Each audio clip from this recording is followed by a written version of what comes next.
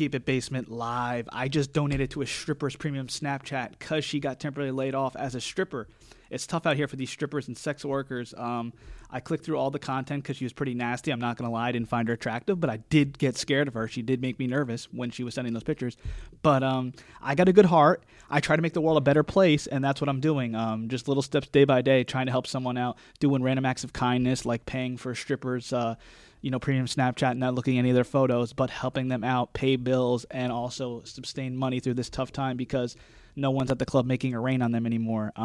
So stripper lives do matter, and sex workers as well, and porn stars. But I think the porn stars are making a great living right now because of the OnlyFans stuff. I know there's discounts available and everything like that, and a lot of stuff going on through the internet.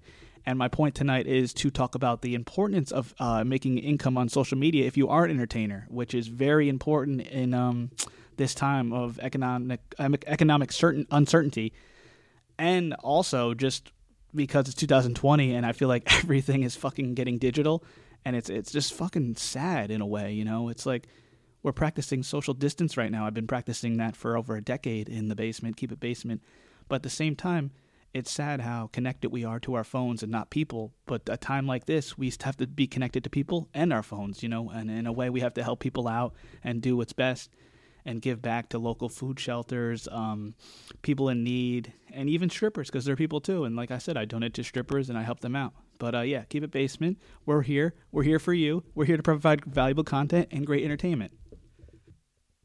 So what are we getting into? Let's start with stand-up comedy taking a hit, which is really important to me because I have a lot of friends who are comedians and do make living touring, as well as some who do it for the passion and also have another job but are trying to make it in the industry. So I care about this very much. And also, I tend to think comedy is a great thing, especially during times like this. People need laughter, and they can't go to the club and get that laughter. Instead, it's more online.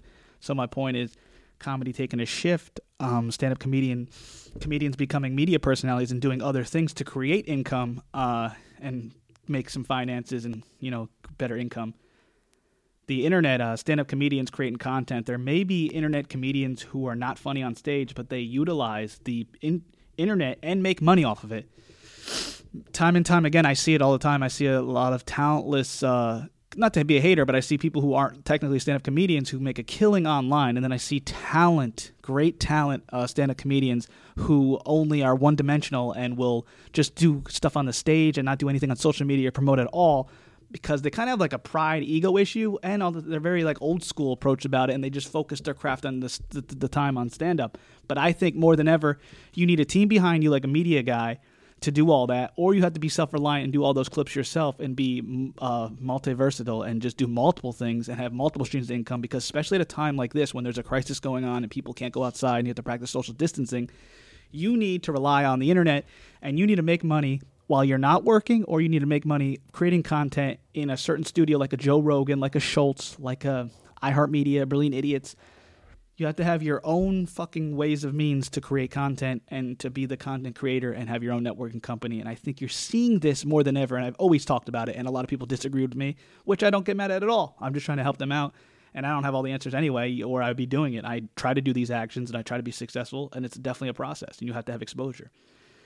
But I really believe right now they have a following and people are buying their merch, or listening to their podcasts, going in their live streams, paying for their Patreons, whatever the fuck you call it, as Zappia says. A lot of these comedians who are, you know, multifaceted and do digital stuff, they're making their money right now without having to tour. And if you're a one-dimensional stand-up comedian right now, you are suffering, or you're just sitting on money and not doing shit, and you're not being able to like do shit out there because, you know, you can't tour or hit the stage right now because of this fucking coronavirus. I'm not saying it's the worst thing in the world. I'm just, you know, catering to this topic on stand-up comedy and how important the digital side of things are, as a lot of comedians who are texting me and talking to me and DMing me tell me this now. And this is something that should have been talked about for about 5 years ago. You know, I've seen people doing this and get success off of it, you know. Obviously, the Eddie Murphys, the Kevin Harts, they'll be fine, but all the middle-of-the-pack guys and the up-and-comers and the wait staff, the bartenders, the comedy clubs, the owners, they're taking fucking serious hits here, and it's sad. It's fucked up. And just because I have expertise in the comedy like arena, I'm not like a fucking stand-up comedian. I'm saying I know people who do this, and I know how bad it is for them. And I read articles about how a stand-up comedy is really taking a hit right now, and so is the fucking everybody who's a waitress and waiter in any hospitality field, and it's just sad, and that's why I wanted to talk about it and give a little, information on it and just talk about how it's fucked up, but also what you need to do to, get your name out there. Not that I have all the answers, but I learned from people who do this, and that's what inspired me to make this. I don't take from them. Like, I'm not trying to steal everything they do, but I learned the game from what they do, and then I try to do that as well. I've been known this, though, but it's more about taking action and going out there and practicing your craft, but at the same time promoting your craft. I think I'm great on promoting my craft, but I have to obviously do more reps in the arenas of comedy and whatnot have you. But if you're a good stand-up comedian and currently can tour, then it's your time to get with the times and use your platform or create one to make content.